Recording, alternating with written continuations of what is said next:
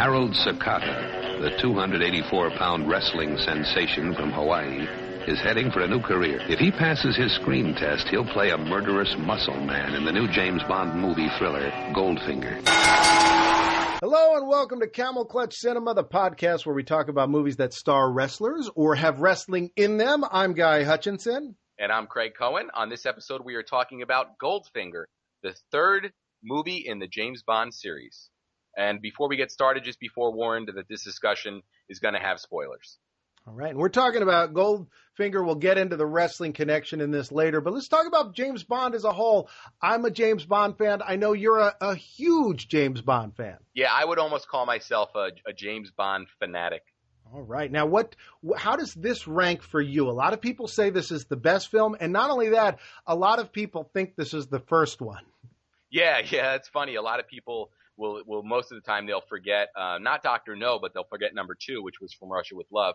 I would rank Goldfinger in my top 5. I think it's damn near a perfect James Bond movie.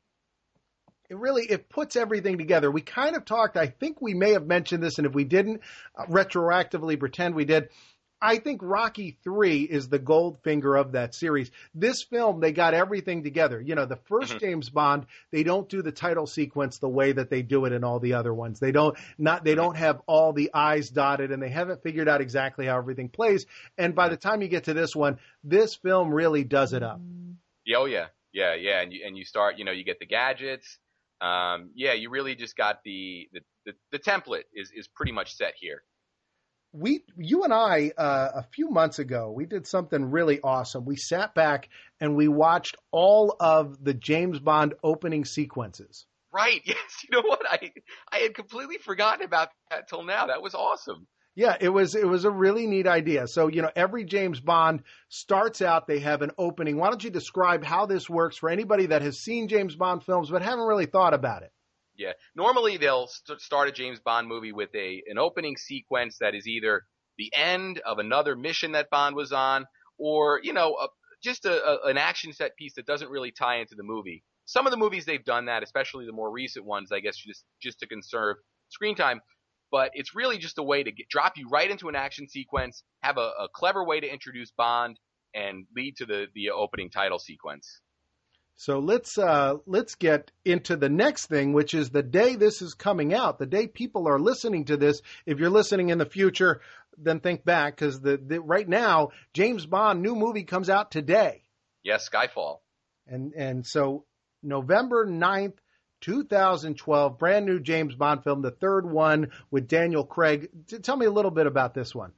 From what I understand, and I've actually stayed pretty in the dark regarding spoilers for this movie. I like that. That's what I try to do with a movie because then you go in and you don't, if you haven't watched the trailer 30 times, you don't remember the trailer gags. But the gist of what I've taken away is that a deep, dirty, dark secret from M's past comes out and Bond has to take care of business. All right. Well, let's talk about Goldfinger. Go ahead and give me the plot summary right off the back of the DVD. Yes, I got the DVD right here. Special Agent 007, Sean Connery, has just come face to face with one of the most notorious villains of all time. And now he'll have to outwit and outgun the powerful tycoon to prevent him from cashing in on a devious scheme to raid Fort Knox and obliterate the world economy. Ooh, sounds exciting. Yeah. So this movie came out in 1964, September 17th. Long time ago. This is about 11 years after President Kennedy was shot. And I understand that President Kennedy was a big James Bond fan. I don't know if you know that. But 11 years? Right? Isn't? Oh, no, 1 year. So this is 1 year. This is 1 year after it came out. And the reason that's significant, apparently this was his favorite of the books. Yeah, I do remember hearing once that once people found out that Kennedy was a fan of the James Bond books, the sales went through the roof. Mm-hmm. You know what? I'm actually thinking it may have been From Russia with Love, which came out the year before this, but was still in theaters at this time. That may have been his favorite. But he was a big fan of this series, and this came out about a year after he died. So that should give people a time frame for it. Made $51 million at the box office, which back then was astronomical. What would that be today? if you adjusted the gross, it would put it at number 42 on the all-time box office list. Which is very high. I mean, you know, if you look at the box office list, most of the films, you know, in the top 50, even adjusted, are modern films. And the reason for that is that they put, you know, you have 20 screens showing the same movie in the same town. But this was a huge hit. I remember hearing that at Grauman's Chinese Theater, and this may have been anecdotal, but the world's famous Grauman's Chinese Theater in Hollywood, they showed this around the clock for about a month because it was so big. Yeah, and I think we'll see how big this movie really was when we compare it to other movies in the top 10 that year. Well, let's do that. My Fair Lady, top film of that year, its gross was $72 million, which is a huge amount. But this, right at number 2, $51 million. Mm-hmm. And we talk about that $72 million number. Jaws, if I remember correctly, really started the summer blockbuster movie, and Jaws was the first movie to gross over 100 million domestically, right? Yeah, I believe that's right. And Jaws was also the first one. It may have been The Godfather, actually, but around that time, Jaws was the first one, unlike The Godfather, that was appealing to teens. That was the first one of the summer blockbuster that we know, which is a movie where they're trying to get all the teenagers to go see it. Yeah, with a huge marketing machine too. Yeah. Mary Poppins was number 3, which everybody's seen. It's a wonderful Disney film. And then number 4 for that year was From Russia with Love. Very interesting. Just to show you the longevity of those films, Yeah. Think about that. So From Russia with Love comes out the year before, but is still cranking away the following year, making enough money to rank, right at number 4 in the top 10 for the next year. And it also shows that audiences were seeing James Bond and then seeing James Bond a year later, which is really fast for sequels. Yeah. And this also, I think, really helps illustrate for people that weren't around like me and you and people who were even younger, that James Bond cinematically was always a phenomenon. Right. Yeah. This is it wasn't one of those things that slowly grew. It boom. It was big. It was bigger than the Beatles, as we'll see later in the top 10. Yes. All right. So let's run through some more. Carpetbaggers was a movie that George Peppard was in, who starred in the A-Team with Mr. T, who was at WrestleMania. So that's a slight wrestling connection there. Number 6 and 7 for this year were 2 of the Pink Panther films, A Shot in the Dark and The Pink Panther, which I guess was the secondary espionage type series of this time. Yeah. And then number 8, Viva Las Vegas, starring the Honky Tonk Man. No, starring Elvis. I had that wrong. Starring Elvis. I get them confused a lot. Sure. And then there was a movie called Hush Hush Sweet Charlotte, which I've never seen, with Bette Davis, but anything with Bette Davis is probably good. And then number 10, The Beatles with A Hard Day's Night. Yeah. Only made $6 million, which just doesn't seem like enough for although Hard Day's Night had probably been cranking around for 3 years at this point. Yeah, that was the thing. I was gonna, try and remember when that came out. Yeah, Hard Day's Night. I mean, this was probably, a film that had been really making money. That Richard Linklater, right? Richard Linklater directed that. Richard Lester, yeah. Richard Lester. Now, Richard Linklater is the Slacker guy. Yes. Okay, no, he certainly did not. He wasn't born yet. But the Beatles also mentioned in this film. James Bond doesn't like the Beatles. No, of course not. And, that's Bond for you. Early in the film, there's a scene where he's like, "It's just like listening to the Beatles without earplugs," which I'm so used to people calling earbuds earplugs that I was like, yeah, he wants to rock out to some Beatles. And then I was like, oh, no, he wants plugs so he doesn't have to hear the Beatles. Yeah. Tell me about the director of this. He's noted for this film, right? Yeah, Guy Hamilton. He went on to direct a total of 4 Bond films. He was, very important in shaping the cinematic version of James Bond. He also directed a couple of notable films, including Remo Williams' The Adventure Begins in the 1980s. He was also the original... Well, you know what? Before you get past that, that's a film that was intended to be an American James Bond series. Oh, yeah. Hence the Adventure Begins, and we never got the continuation, sadly, because it's a pretty good movie. It's a lot of fun. So what are the other ones that he did? Well, he was the original director hired for Superman, and a tax exile status prevented him from being in the country to film that movie. He was also approached to direct Batman in 1989. So Richard Linklater stepped in and directed Superman, right? Yes. Overall, Guy Hamilton directed a total of 23 films. So, but was Richard Lester the first Superman, or was he was the first one or the second one? He was the second one. He was the guy that came in to clean up Donner's mess after, I guess they fired Donner from Superman 2. All right, who wrote this movie? Another important Bond figure, Richard Maibaum and Paul Den. Maibaum was involved in the scripting of 13 Bond films, starting with the very first entry in the series Dr. No. Wow. Yeah, so he went on to have a lot of influence over the stories and the plots of the Bond movies, which really deviated from the books a lot of the times. They would just use the title, and the plot would sometimes not even resemble it, or they would take a plot from another book in the James Bond series and put it into a movie with a different name. Oh, absolutely. And they would even, just steal little pieces from, one book. I mean, even at the end of this movie, and again, we'll get there, but there's a golden gun at the end of this. I mean, there was a lot of, lifting things from one book and putting them into another movie. The reason why we're talking about this is a man named Harold Sakata, who was wrestling as Tosh Togo around this time and after and before. Mm-hmm. And he plays the role, probably one of the most popular James Bond henchmen of all time, Oddjob. Yeah, I was thinking about this. The only other two that I would even put on the same plane are Harvey Villanchez as what was his character's name? Knick-Knack. Yeah. And also Jaws. I would put Jaws up very high. But yeah, Jaws, who ended up having a face turn and died a hero. Yes. But you gotta go with Oddjob. I think, just fantastic. He is such a presence in this film, and I don't think he has a single line. No, his character is a mute. Yeah, so he was born in Hawaii in the 1920s, was a wrestler and a very accomplished wrestler. We have a list of his credits, which had, the Mid-Atlantic Championship Wrestling champion. He was the NWA Texas heavyweight champion. He had a lot of different belts. I got to watch a couple of his matches on YouTube. I got to watch a match with Stan Hansen, got to watch a battle royal he was in, and a couple other matches.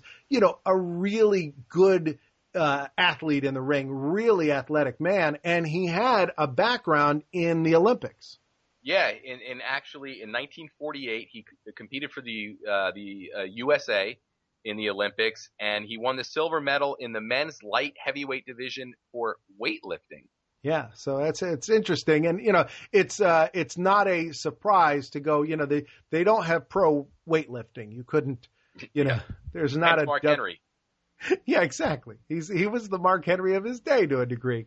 He was one of those wrestlers, the Japanese stereotype of wrestling at that time. He would throw salt in his opponent's eyes. He'd do a lot of chops and kicks, and really, really, just a spark plug of a man, just a real dense, burly guy.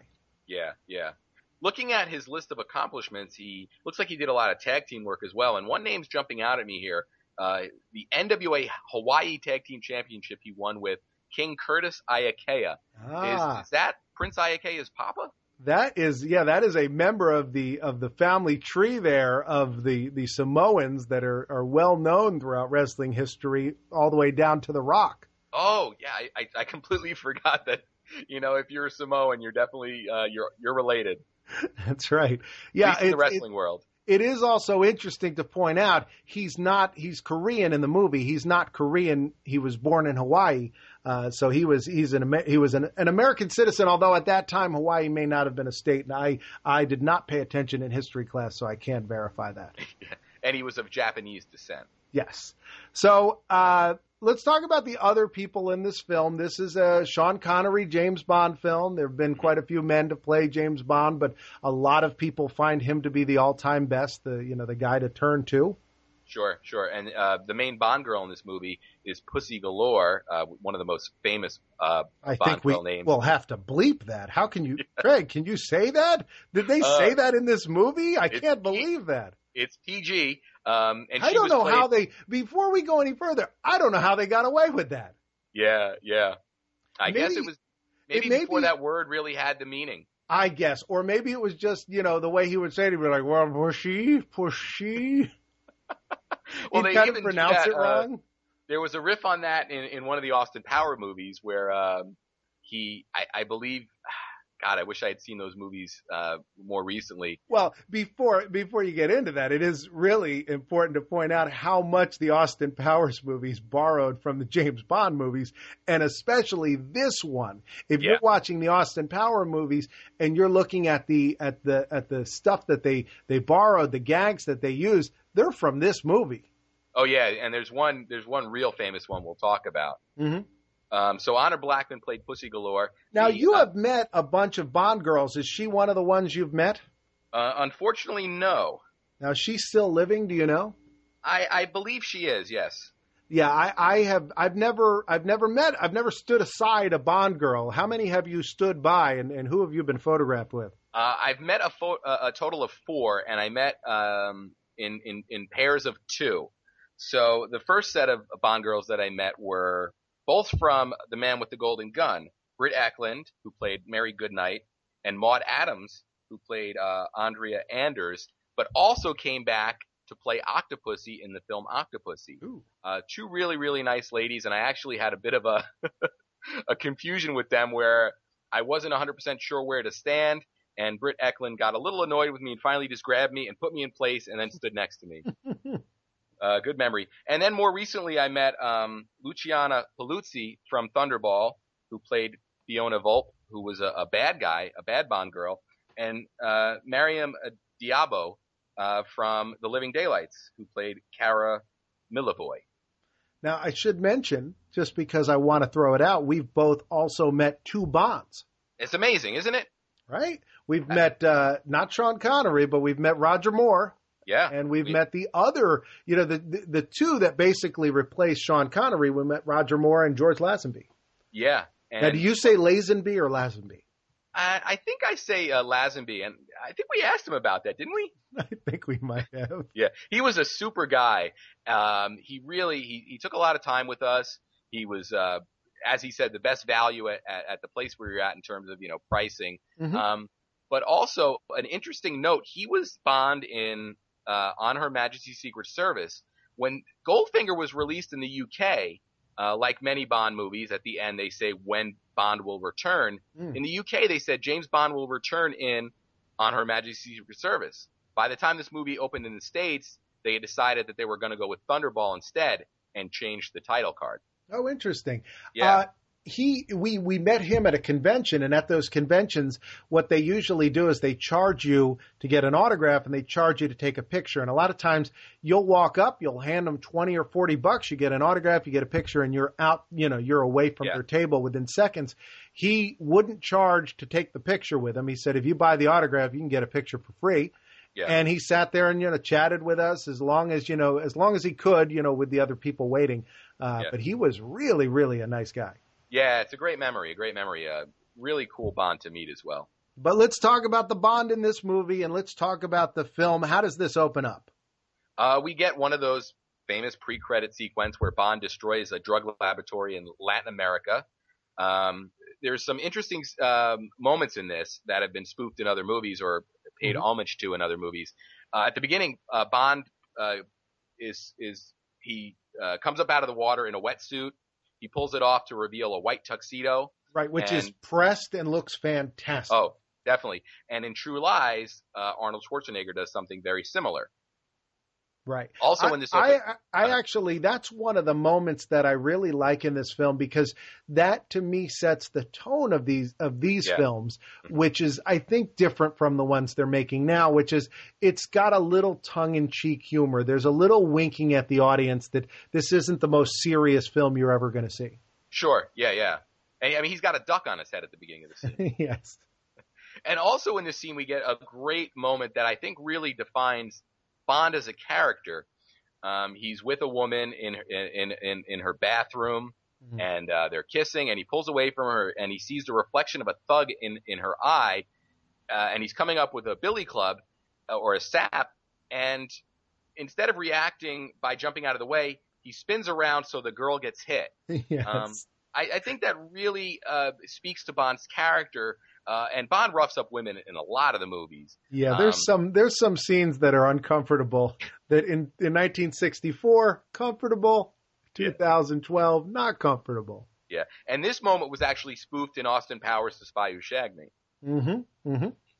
So then we get to the We get to the first scene where they go to the hotel. We see Felix Leiter, and the hotel they go to is the Fontainebleau Hotel in Miami. And when I went to WrestleMania last year in Miami, I made sure to go to this hotel. It's famous for other movies as well, notably Scarface, yes. And I think it's called The Bellboy with Jerry Lewis. Right. But wonderful, beautiful hotel, and it really sets the opening scene in this. And it's well known as the best hotel in Miami. It was at that time. It still is. Yeah, and it's so good to see that it is still there, looking exactly like it did in Goldfinger. Mm-hmm, yeah. So tell me about Felix Leiter. This is one of my favorite characters in the series. Yeah, Felix Leiter, he's been around for most of the 50-year history of Bond. Over the course of the series, 7 different actors have portrayed Felix Leiter. And the interesting thing is, in all the movies, he shifts in age and race. He'll be younger in certain movies. He'll be black in certain movies. Notable Leiters include Jack Lord from Hawaii Five-0, and more recently, Jeffrey Wright. He's the current Felix Leiter, and with Skyfall, he'll set the record for the most times playing the character. Which is how many? Before the new movie, he was tied with David Hedison, who played the character 2 times. That's crazy. Hedison's 2 portrayals, though, are notable in that they occurred 16 years apart. That's even crazier. Yeah, so with Skyfall, Jeffrey Wright will play the character for the 3rd time, setting the record. Wow, okay. Very interesting. Another interesting note about Felix Leiter is he did disappear from the series for a while. For some reason, he does not appear in any of the Pierce Brosnan films. Instead, Joe Don Baker played the role of CIA agent Jack Wade. There is a very good reason for this. Because he was fed to the sharks? No, that's not it. Joe Don Baker is related to, I believe, the Broccoli family. Ah, okay. That would explain why he popped up in one movie as a bad guy. Yes. And came back to play Jack Wade. He's got a relation to someone making this film. I don't remember making the series. I think it's the Broccoli family. And is that broccoli or broccoli? I've always said it broccoli. It's got to be broccoli. It's much more fun that way. Yeah. So we get Jill Masterson. There's the scene with Goldfinger, who so resembles the Gold member character from Austin Powers. And we get introduced to her. And then not long after that, we get her covered in gold paint. Yeah, and this is also the first appearance of Oddjob. Mm-hmm. Bond meets and quickly beds Jill Masterson. Right. She pretty much helps Bond defeat Goldfinger, who is cheating at a game of cards. So after they sleep together, he's going in the fridge to get I guess some new champagne, and Oddjob comes back and karate chops him in the back of the head. And then when he wakes up, of course, we have that iconic scene where Jill Masterson is just dead and covered in gold paint. Connery says it actually hurt when he got hit. He said Sakata didn't pull his punch very well. Well, you know what? It made for a great scene. Pain is temporary. Film is forever. Mm-hmm. The Eugene Register Guard from August 18th, 1971. There was a nice article where they talked about Harold Sakata, and I'm going to read a section from this. He says that once I even used the Derby to get into France. I had mislaid my passport, but customs took one look at the hat and waved me on in. And when I was caught in Lebanon during the 6-Day War in the Middle East in 1967, it helped me get out among the first travelers. Now I carry it with me always on all my professional wrestling tours. Oh, that is great. So the hat that he would throw and chop people's heads off with helped him very much. But that's not what he uses here. He uses gold paint. Everybody's talked about this. It's fiction. But when I saw this the first time, I really thought gold paint would kill you. Yes. And actually, this is a scene that has been spoofed in another Bond movie. In the last Bond movie, Quantum of Solace, there's a very similar scene where a girl who is one of Bond's girls is actually killed and covered in oil. Ooh, that sounds sexy. All right. So let's go over. We go over to London. We learn the mission, which is kind of confusing. It has to do with he wants to ruin the gold more than actually steal the gold. But none of this really matters because if you're watching the film, you're just looking at explosions, actions, fights, things like that. You get to see Oddjob crush a golf ball with his bare hands, Craig. Yeah. And this is another great thing in Bond movies where you actually have in this scene Bond and Goldfinger play golf together and they bet on it. But you actually see the villain and Bond interacting socially, not as enemies. Right. You know, there's some talk during it. You can tell they're enemies, but they're being social. And Bond is one of the only series to do this where the villains are really a lot of times they're humanized and you get to see their human side and you also get to see Bond interacting with them in a non-confrontational manner, which is very, very cool. Yeah. Goldfinger is the goofiest villain. I mean, he's an unappealing human being. You know, he's a sweaty, portly kind of man and Bond cheats at golf to beat him. Yeah, which is how we end up with the I think Bond cheats after Goldfinger's cheated. Well, Goldfinger, yeah. Well, okay. Goldfinger was cheating at cards earlier. Obviously, he's cheating at golf. But Bond comes up with a plan. You know, he hides his golf ball and then wins the golf game because he wasn't playing the same ball at the beginning that he was playing at the end. And this is when Oddjob has this great moment where he crushes a golf ball into dust with his bare hands. Yes. But Bond tosses it to him and says, "Oh, I think I found your golf ball." and Connery's reaction shot is priceless as well. We should probably talk about the actor who played Goldfinger real quick. Sure. Gert Frobe. He was a German actor, and he's seen in this movie, but he's not heard. His voice was actually dubbed later on by an actor named Michael Collins due to the fact that Gert wasn't fluent in English. Oh, interesting. So I guess it was one of those things where audiences couldn't understand it well, and they went ahead and dubbed it. That's interesting. And I mean, you watch the movie, and you really couldn't tell. I mean, it looks like the voice that should be coming out of his mouth. Absolutely, yeah, I totally didn't know that. Well, there's the subplot with Tilly Masterson, who's the sister of the girl who was painted gold, and she comes back to try to kill Goldfinger. Yeah. We've got Goldfinger melting down gold and smuggling it in his car. He makes parts of his car out of gold. Yes. We get this Operation Grand Slam, which Bond doesn't understand, but it comes into play later where he pretends to understand what it is. It's a convoluted plot. The best of James Bond plots of the villains are always convoluted. And there's a scene where Tilly and Bond get captured, and then Tilly gets killed by Oddjob. Yeah. And this is another trend in Bond movies where we see that it really doesn't pay to align yourself with Bond if you're a female. Yep. Throughout this series, a lot of women have died because of Bond, and yes. You know, in some of the movies they even address it, and I think M even references it in GoldenEye, the first Pierce Brosnan movie. Well, I think the rule is that you can't be the first one in the movie. You have to be the second one. You have to meet Bond halfway through the movie, and then you're good. But if you meet him early in the movie, you got problems. And there's two girls that meet him early in the movie in this one, and both of them don't do well. And sisters to boot. I mean, God, think of the family. So Bond is tied to a table. There's a laser slicing him in half. Very satirized because he gets Goldfinger, but he's like Operation Grand Slam, and he gets Goldfinger to tell him stuff, which originally Goldfinger, didn't want Bond to talk. That's the famous line from this. Yeah, I don't expect you to talk. I expect you to die. You know what's funny about that is I've always remembered that line the way people repeat it, which is he says, "Do you expect me to talk?" And he's like, "No, Mr. Bond, I expect you to die." Yeah. And then I listen to it and he's like, "No, Mr. Bond, I expect you to die." Yeah. So he spares Bond and then he puts him on his jet and they go to his stud farm, which is near Fort Knox, Kentucky. Yeah, and this is also where we meet Pussy Galore.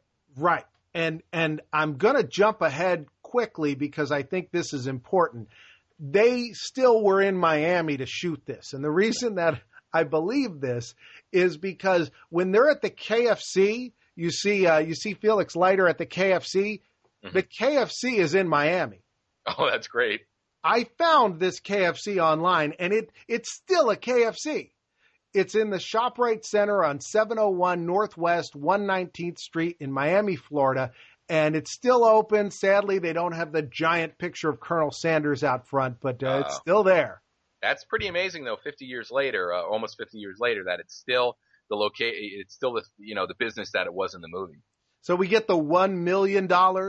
He gasses those mafioso. There's a lot of action here.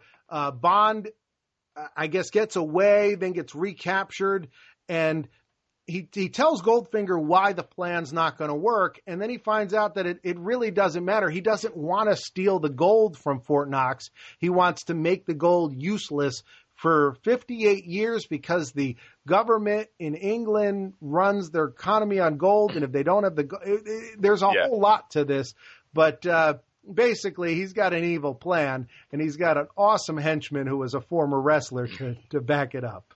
Yeah. Talk to me about Pussy Galore's flying circus. I love this part of the movie. Yeah, it was Pussy and a bunch of her. Fun. It's a lot of fun. It's an interesting twist on the film that you get this, these planes. Yeah. And they basically they're originally used to distract most of the military, and then a nerve gas was released that we think or that Goldfinger thinks is knocking them out, but it's of course a harmless substance that was switched out by Bond and Pussy after he seduces her. So they go into Fort Knox eventually, and they weren't allowed to shoot there. What did they do? Well, it's funny. Ken Adams, the production designer, was able to go out on location, and they wouldn't let him in. So his design was based on producer Albert Broccoli's wishes to see, quote unquote, a cathedral of gold, and then his speculation as to what the real Fort Knox might look like inside. And he did a tremendous job, regardless of whether it really looks like that or not. Right. This is what you would hope that Fort Knox would look like inside. Gold stacked up everywhere. Yeah. It's really wonderful. Goldfinger arrives in a helicopter, and he's got this atomic device, which he's going to use. And I now have another article. This one's from a month later, September 22nd, 1971, from the Rochester Sentinel. And I'm going to read one paragraph directly from it. Okay. Harold, and this is Harold Sakata, Harold said he was at first reluctant to accept the role of Oddjob. Being a winner in the ring, he didn't want to start taking falls for the good guys. But producers and the script assured him that it wouldn't be the case. And of course, he did go on to take the part, explaining, quote, "You see, I believe I do what lies in my hand," unquote. Mm-hmm. Which is to say, one thing often leads to another. And I thought that was pretty cool. I thought it was cool that he was so kayfabe that he was like, I don't want to look like I lost. Yeah. And this is where we have some of a great Oddjob moment. Basically, Oddjob and another one of the henchmen and Bond get basically trapped in the vault with the atomic device. The one henchman starts freaking out. And Oddjob basically grabs him, and physically tells him, "Hey, listen, this is it. We're done. We're going down with the ship, but our plan is going to be executed." Yeah, that is, that's a good guy to have on your payroll. Yeah. He's a heel till the end. Yeah, he's like, I'm going down with the bomb. That's what I'm here for. Yeah, he's like, this is what we're paid for, buddy. This is a guy that you're like, hey, I want you to be a caddy. He's like, all right, cracks his knuckles and goes and does it. Yeah. And that's another moment that really defines him as a great Bond villain. Right to the end, he was doing the job. There's another parody of this character that I really enjoyed, which was in the movie, or not the movie, the movie Clerks. They did an animated series, which a lot of people don't remember. Yes. But there's a character named Leonardo who has a manservant who's based on Oddjob. Yes, but he talks. Yes, he talks, and he's got kind of high pitched kind of whiny voice. It's certainly not the voice you expect to come out of that. It's a very, hey, it's okay, we'll take care of it kind of voice. Yeah, very underappreciated. The series? No, well, the series and also the character. Oh, the character. Yeah, Leonardo is bent on world destruction and really doesn't care much for his assistant, his manservant. So Bond gets out of the handcuffs. Odd Job attacks James Bond, and this is great. We get a showdown between Sean Connery as James Bond and our professional wrestler Tosh Togo, Harold Sakata as Odd Job. A wonderful, wonderful scene. Yeah, it's one of the most popular fight sequences in the history of the James Bond series. Let's go to the Evening Independent from June 7th, 1973. This is an interesting article. They actually did a series of articles back in 1973 on his career, and they did one on him as a wrestler, and this was the one that I found the most interesting stuff in. I'm going to read right from the article. Mm-hmm. It says, it was half a dozen years ago in Brussels, Belgium, and Harold Sakata was beating the devil out of a local wrestling hero. The crowd was vocal. In a flash, one of the spectators was out of his seat. And then there's a quote from Harold Sakata that says, he was a madman. He jumped to the corner of the ring and popped out a switchblade. With one stroke, he ripped into the derby on top of the ring post, which was probably the hat that he wears in the movie. Wow. Right? It was probably sitting on the ring post. Mm-hmm. He says, with one stroke, he ripped into the derby on top of the ring post and then said something I couldn't understand. I could tell by the look in his eye that he wanted me next. Oh, my God. He didn't like Goldfinger. He didn't like my role as Odd Job, and he hated me for beating up on the local. I was sweaty and I was scared, and I knew I couldn't run because that would mean I'd lose face, and only a fool would go after someone with a knife.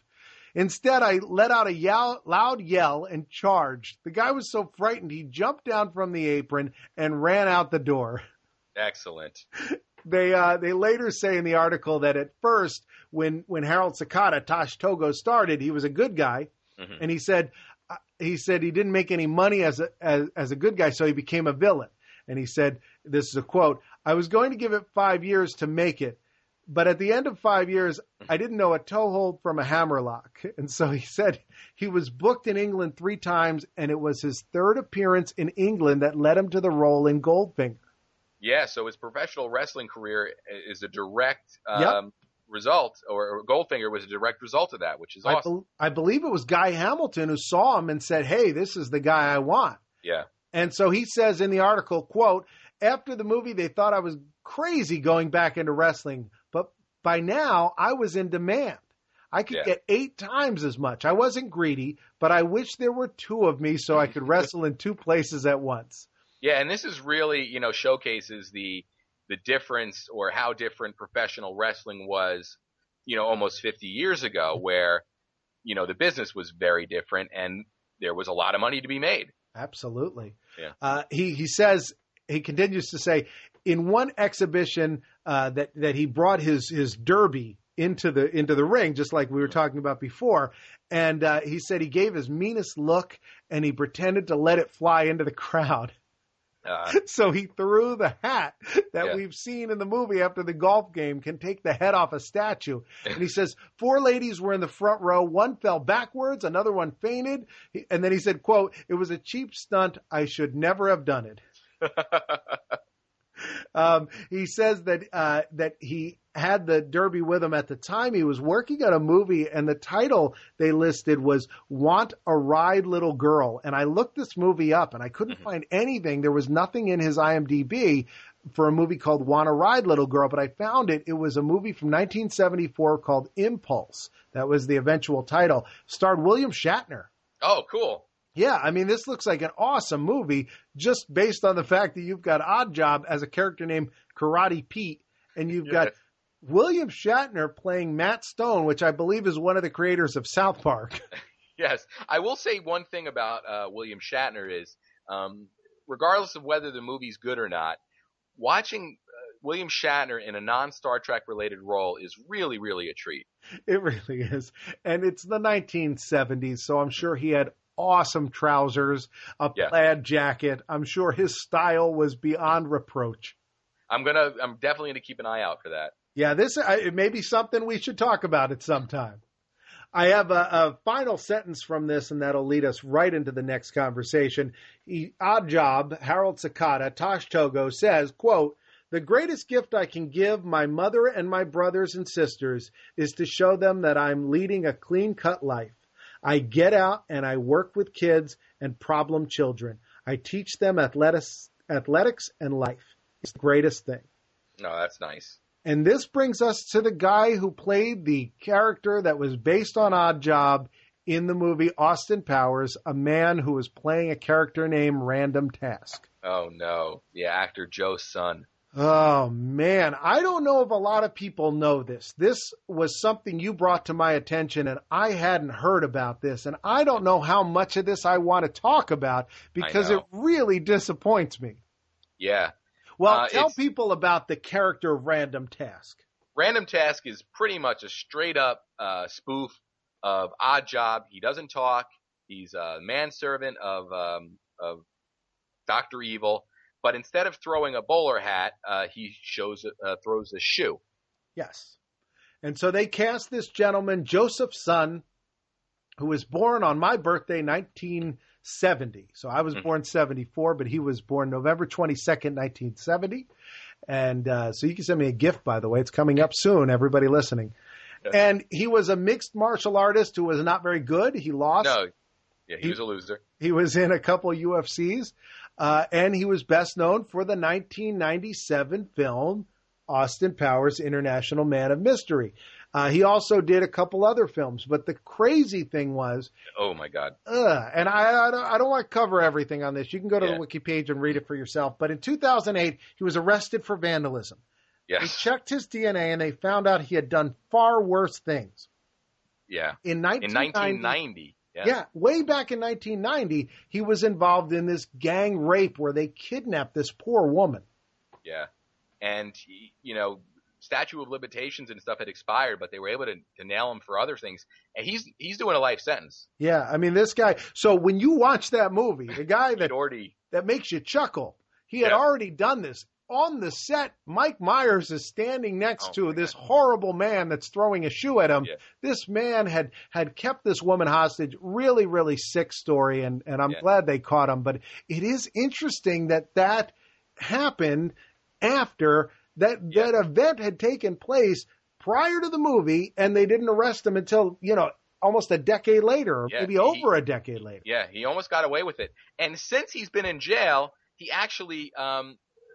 it sounds like he killed one of his cellmates. He did. He found somebody that was in the prison that he didn't get along with and took care of him. Wow. Yeah, really, really horrible. Nothing like our wonderful Harold Sakata, who wanted to give his mother and brothers and sisters an opinion of him that he was living a clean-cut life as he took care of children, problem children, and teaching them about athleticism. Yeah, yeah. So let's only think of him. Yes. And now we have the moment where Odd Job, sadly from a fan standpoint. Yeah, and sadly from a standpoint that he couldn't come back in another movie.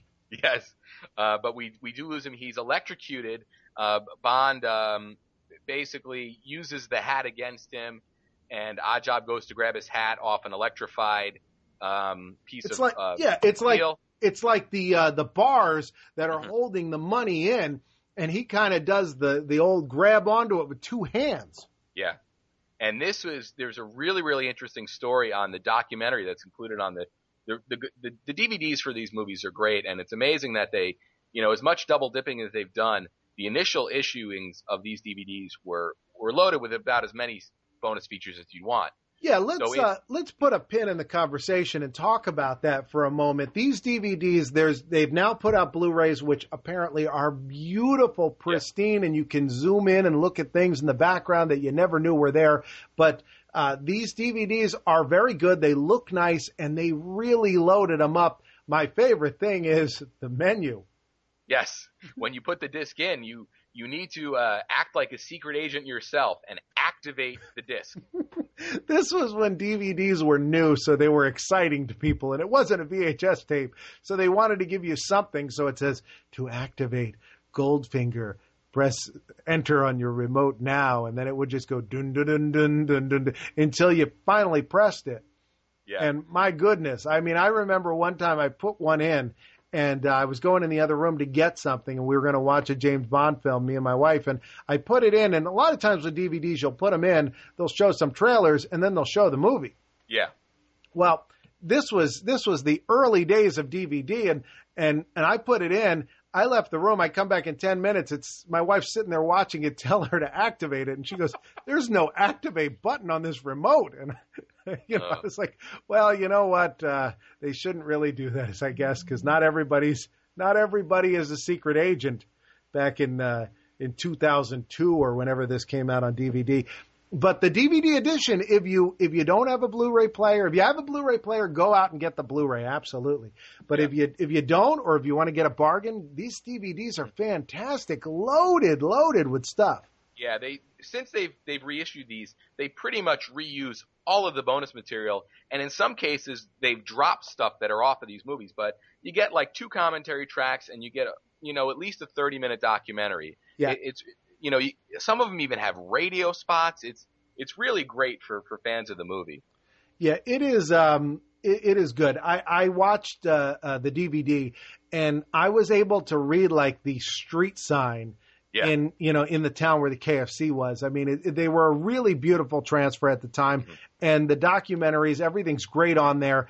And so on this feature, what do they say about this scene where Oddjob, Harold Sakata, is holding on to the fence with both hands? Yeah, well, director Guy Hamilton says that Sakata's hands were burned during this sequence. He says that after for the electrocution, they've got fireworks going on.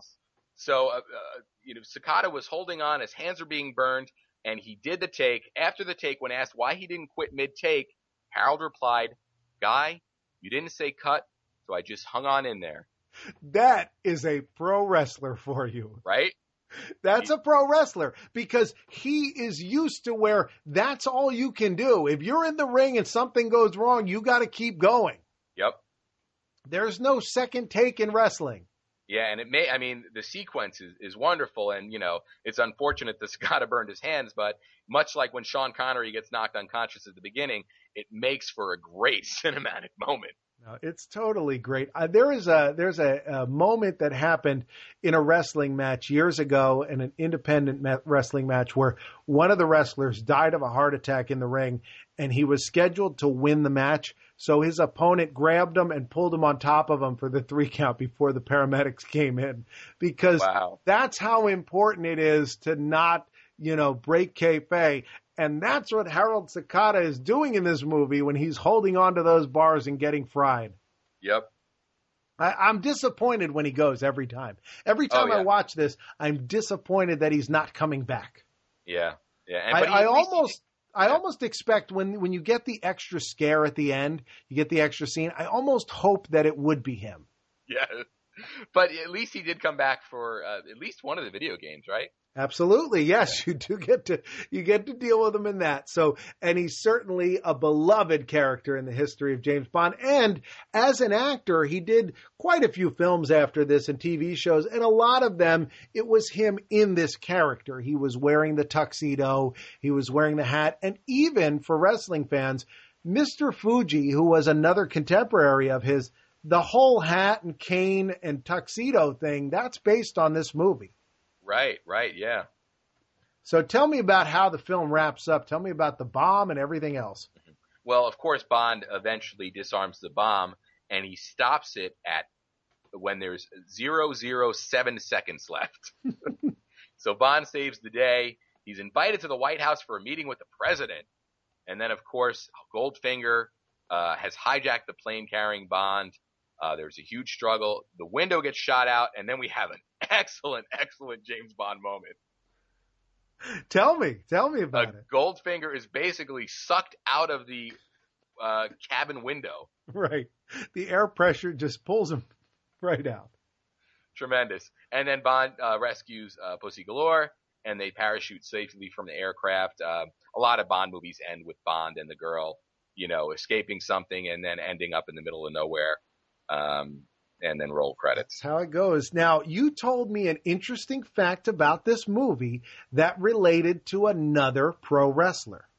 Yeah, this is not the only Bond film to feature a pro wrestler. Sadly, there aren't more. You'd think that with an action series like James Bond, a lot of wrestlers would have worked their way in somehow. But back in the 60s, in the film You Only Live Twice, High Chief Peter Maivia was in the movie. High Chief Peter Maivia, of course, is The Rock's grandfather. In You Only Live Twice, he played a driver that transports a disguised Bond to a headquarters. But he's also in a fight with Bond at one point. He's hit with a sofa. He wields a katana blade. And he's finally put down with a statue. He was the uncredited stunt fight coordinator for the film. Wow, that is really interesting. Yeah, that makes sense that's what you would get him to do, though. Sure, yeah. And I guess back then, those were the guys, that had, the skill set and the knowledge base to choreograph stuff. Let's talk about wrestling in 1964. September 21st, 1964, I found a WWF card from Madison Square Garden, New York City. I can't believe there was a card at Madison Square Garden. It's amazing.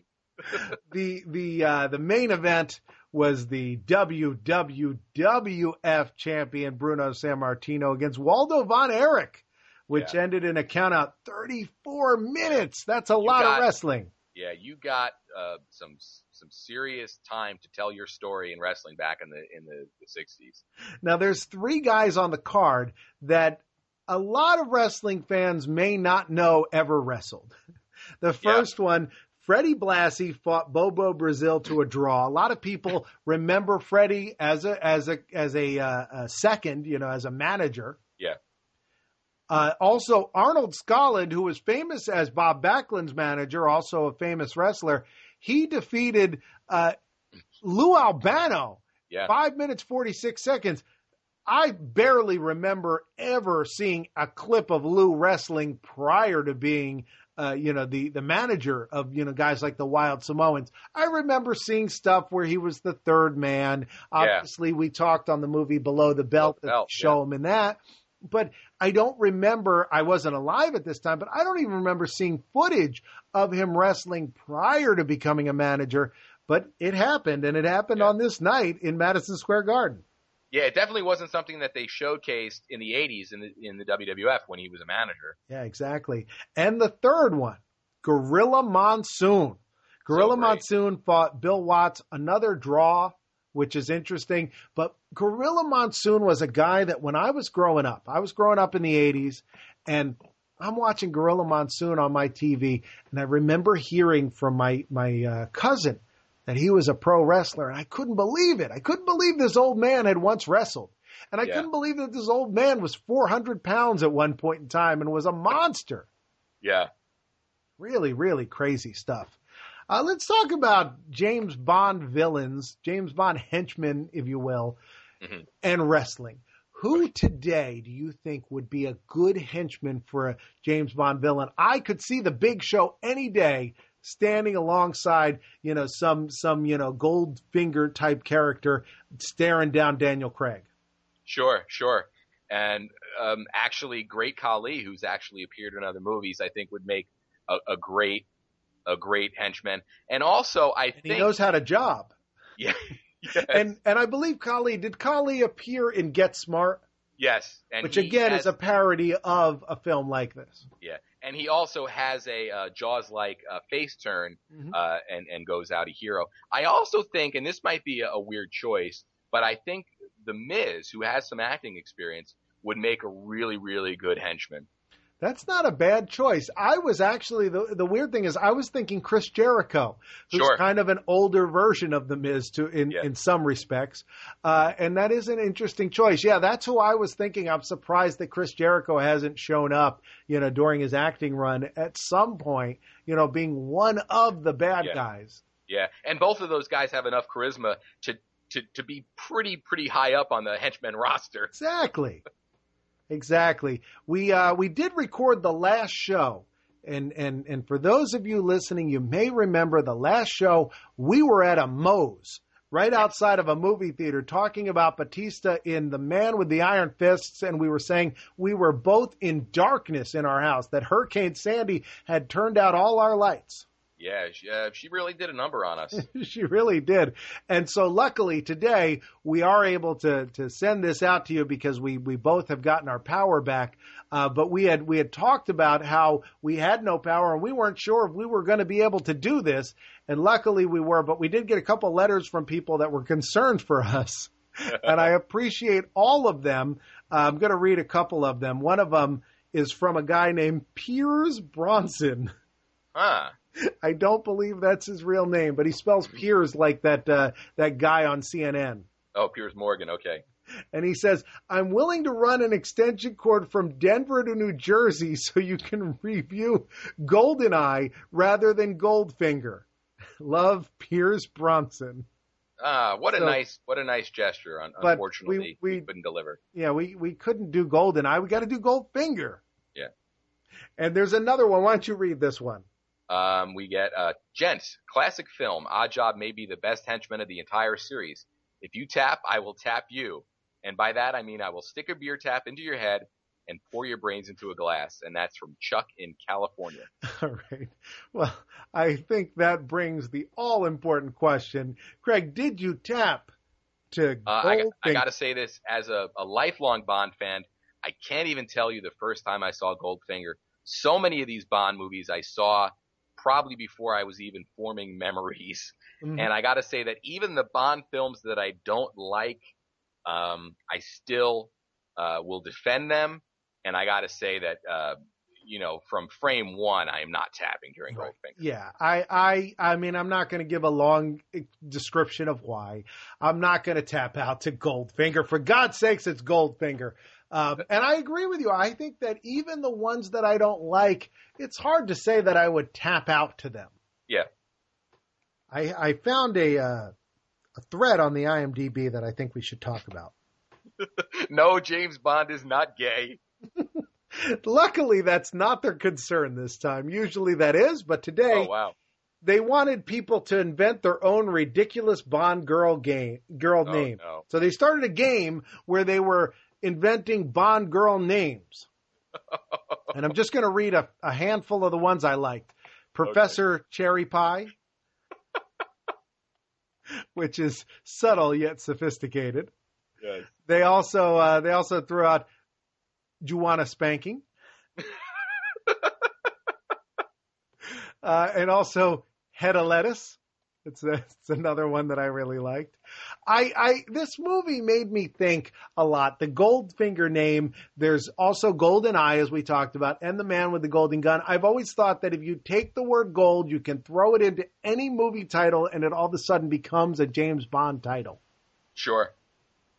There is a website you can go to, randomjamesbond.com, which if you go to it, I want you to punch it up right now, Craig. We're going to see if we can pull up a couple titles. Right. I'm typing it in right now, and I'm clicking, and the random title I got is The Spy with the Golden Spy. Nice. I just typed in, and I got Thunderfinger. Okay. All right. Let me do one more. Okay, You Only Never Live Twice Again. Well, I think I just went cross-eyed. So that is James Bond. What a fantastic movie this is. I can't say enough about Goldfinger. I really, really enjoy this. Let's talk about James Bonds as a thing. Okay. Who is your favorite James Bond? Do you have one single favorite? I got to say this. I think, much like the movies, I could find good points for every Bond.